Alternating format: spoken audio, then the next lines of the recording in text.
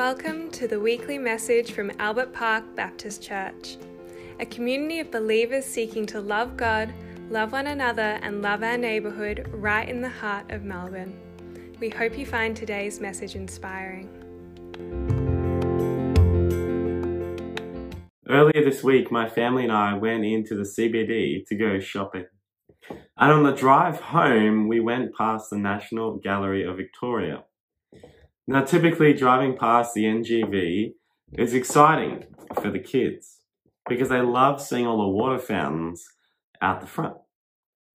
Unfortunately, this time, as we were stopped at the lights outside the National Gallery, so was a tram. And the tram was blocking the kids' view of the fountains. In typical Finley fashion, he said to the tram, "Move, tram." And you guessed it, nothing happened. But this didn't deter him. Finn kept asking the tram to move until suddenly it did. And his face lit up thinking that he was the boss of the tram. Now, as adults, we understand that my 3-year-old son has no authority over the tram or its driver. And we know that the tram moved, not because Finn said so, but because the tram driver was watching and waiting for the change of traffic lights, their ultimate authority. Allow me to paint one more picture for you. Imagine you're a recent graduate and you have just arrived in the office or at the work site for your first day of work. And imagine that on your first day, 2 people come up to you asking you to complete a work assignment. One of the people who approaches you is the managing director or the CEO of the company that you work for. And the other person who approaches you is a first-year university student who's just interning at the company over the summer. Which one of these 2 has authority over you? Which of the 2 must be listened to? And which of the 2 must you do what they ask of you?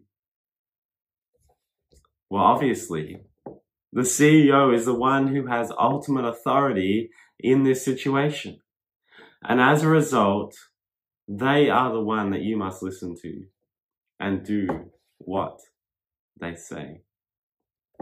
In our passage for this morning, Jesus is 30 years old and he's just left his hometown for the final time. He will not return home after this because his people, the people who knew him best, just tried to throw him off a cliff. And after walking back through this furious crowd, we read in Luke 4:31, "Then Jesus went down to Capernaum, a town in Galilee, and on the Sabbath he taught the people." The immediate question which comes to mind is this: how will Jesus and the message that Jesus brings be received in this new town? Will they try to throw him off the cliff like the people in his hometown of Nazareth? Or will they respond differently? To give you a spoiler right up front this morning, they respond differently. Instead of collective fury, which led to a collective attempt to throw Jesus off a cliff, we read the people in Capernaum in verse 43 tried to keep Jesus from leaving them. You know, unlike the people in Jesus' hometown of Nazareth, these people in Capernaum, they didn't want Jesus dead. They wanted Jesus to stay. Talk about opposite responses to Jesus and his message. This begs the question then, why did the people of Capernaum try to keep Jesus from leaving? Or maybe more positively, what was it about Jesus and his message that caused the people to want him to stay? The simple answer is authority. Jesus' words had authority.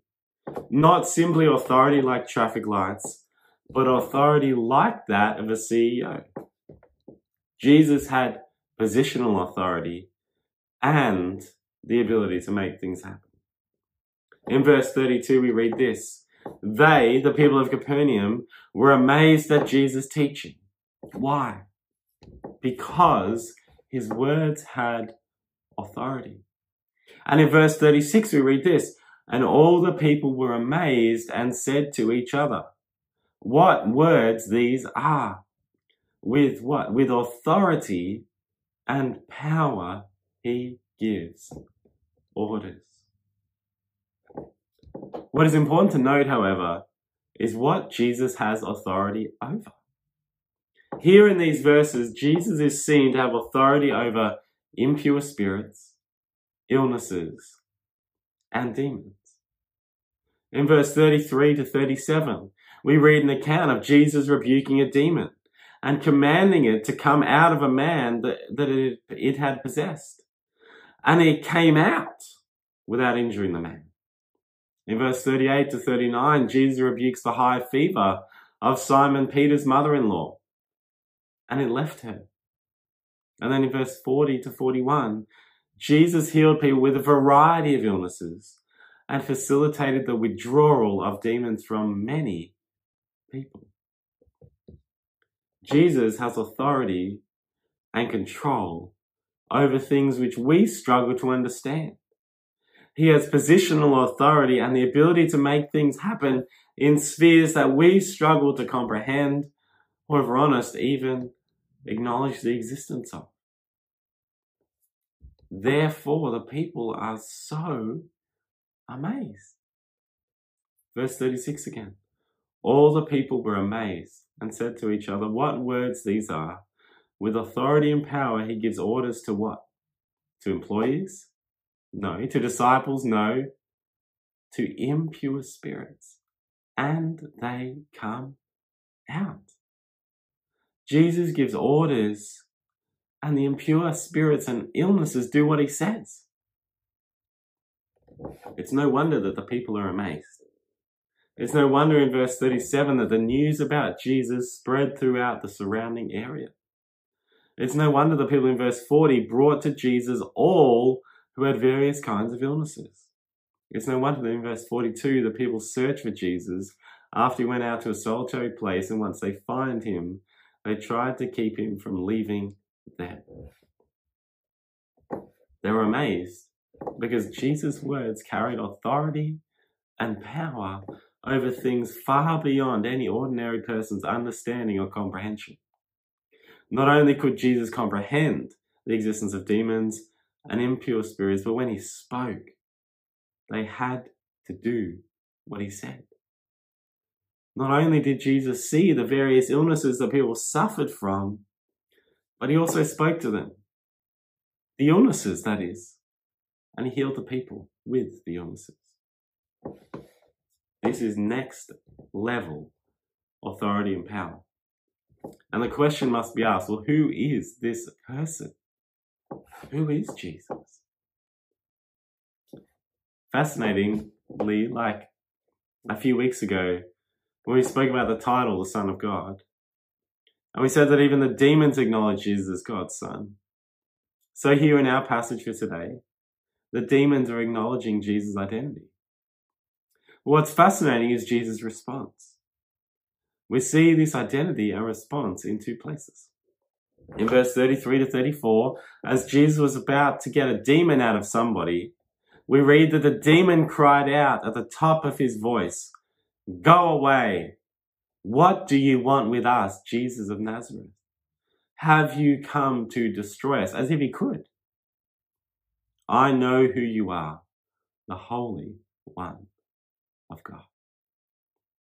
Then Jesus, verse 35, rebuked the demon, saying, "Be quiet, come out of him." And then in verse 41, we read demons came out of many people shouting, "You are the Son of God." But Jesus rebuked them and would not allow them to speak because they knew he was the Messiah.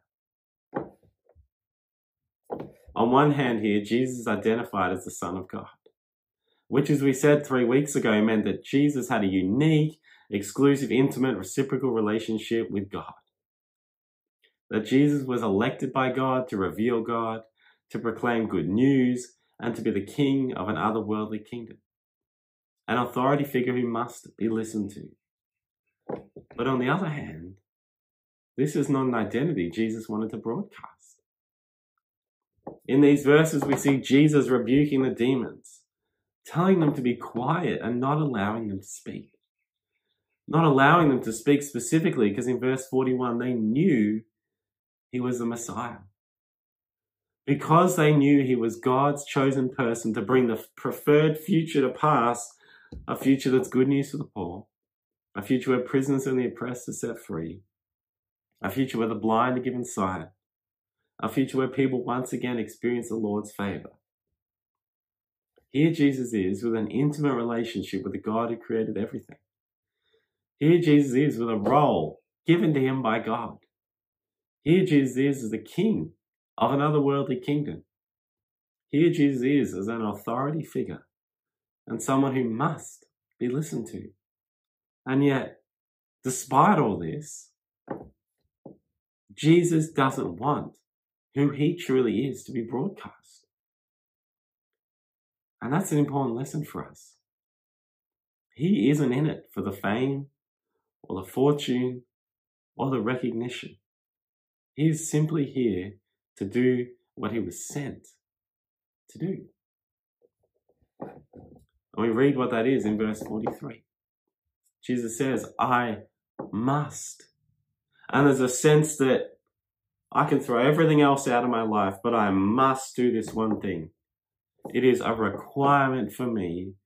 I must proclaim the good news of the kingdom of God to the other towns also, because that is why I was sent. Do you hear what Jesus is saying here? That good news to the poor, that good news for the captives, that good news for the oppressed, that good news for the burdened. Jesus says, I was sent. I was commissioned. I was sent to do something.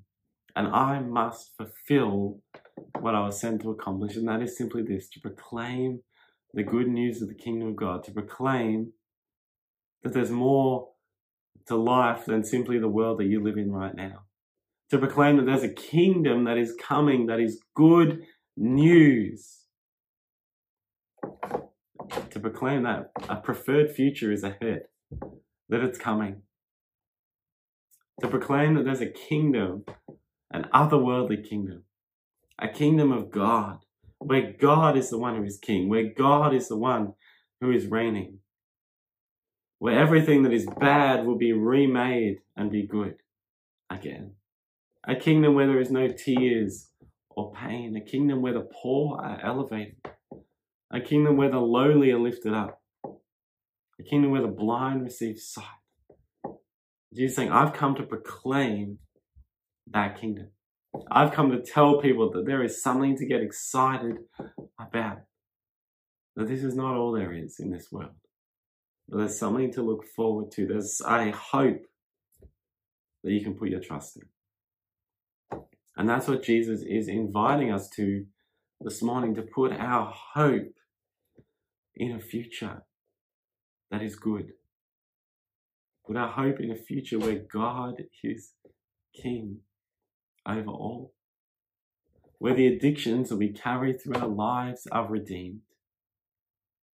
Where those who are poor in spirit are raised up. Where those who are grieving know true and everlasting peace. Where those who know brokenness intimately are restored. Jesus is inviting us into a relationship with a God who is bringing that to pass in our world and into the future. There's so much in this passage that we can't discuss today. But there are a few things that must be discussed. At the beginning, I shared 2 illustrations, one about Finley and one about a graduate. Jesus is like a CEO. He is not a CEO, but he functions like one. He has positional authority, and he has the ability to make things happen. And he makes things happen not just in this worldly sphere, but in an otherworldly sphere as well. And he's inviting you to a relationship with you this morning. And you know what the good news is today?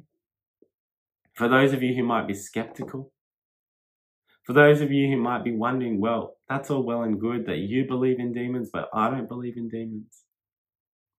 For those of you who are proud and don't want to admit there's some brokenness in your heart and in your life, Jesus doesn't first say, trust me.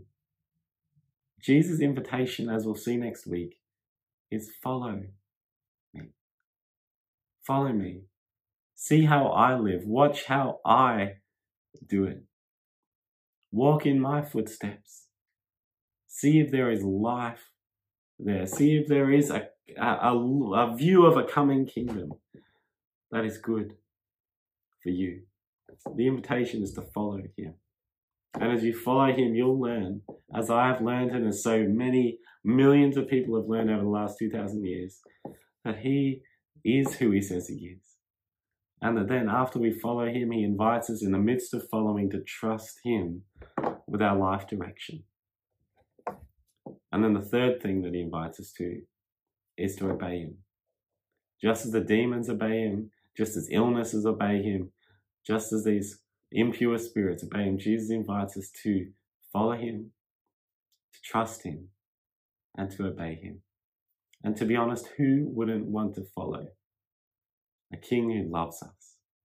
A king who wants the best for us. A king who is ushering in a kingdom of hope. A kingdom where the lowly are raised up. A kingdom where the blind see. A kingdom where the lame walk. A kingdom where the addicted are freed. Where the oppressed are free. Where those who are heavily burdened have their burdens lifted off. A kingdom where those grieving, there's no tears. A kingdom where the anxious find peace. That's the invitation. Follow me, Jesus says. Trust me, Jesus says. Obey me, Jesus says, because you have followed me and you trust me. You've seen that I'm good.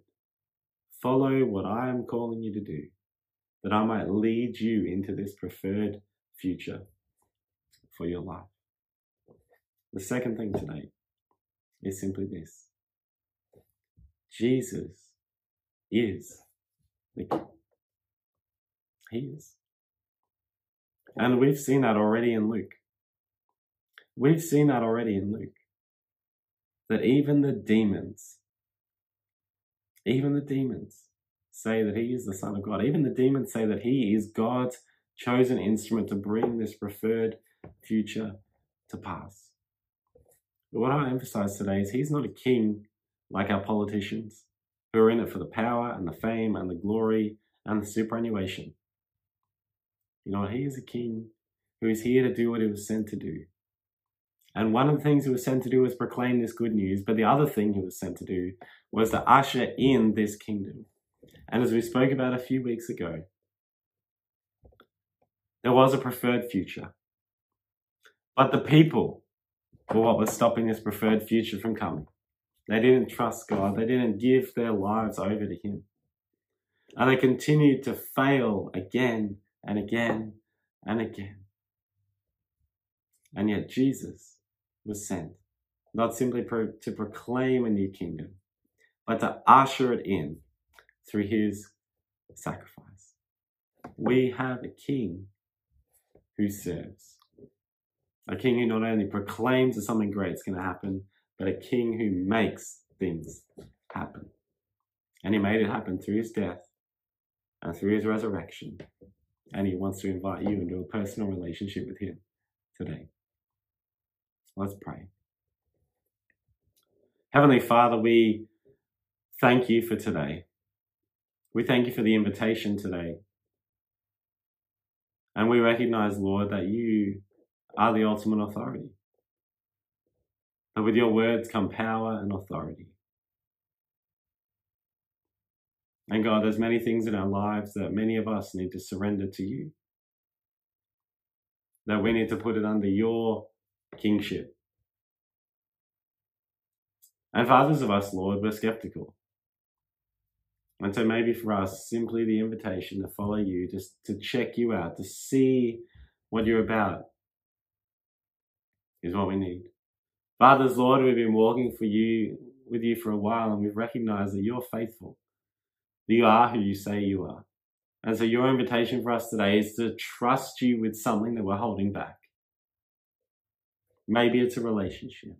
Maybe it's a workplace situation. Maybe it's a family situation. You're inviting us to trust you in that, to take that step of faith. And for many of us, Lord, we've walked with you, we continue to trust you, and yet there's one area of our life where we don't obey you, more than one likely. And God, your invitation today is not simply to follow you and to trust you, but as we follow you and trust you, the invitation is to obey you, to do what you've asked us to do, that you might bring your kingdom alive in our hearts and in our lives today. Thank you for your love for us. Thank you that you're not in it for the fame or the fortune. Thank you that you're here for your people. Pray these things in Jesus' name. Amen.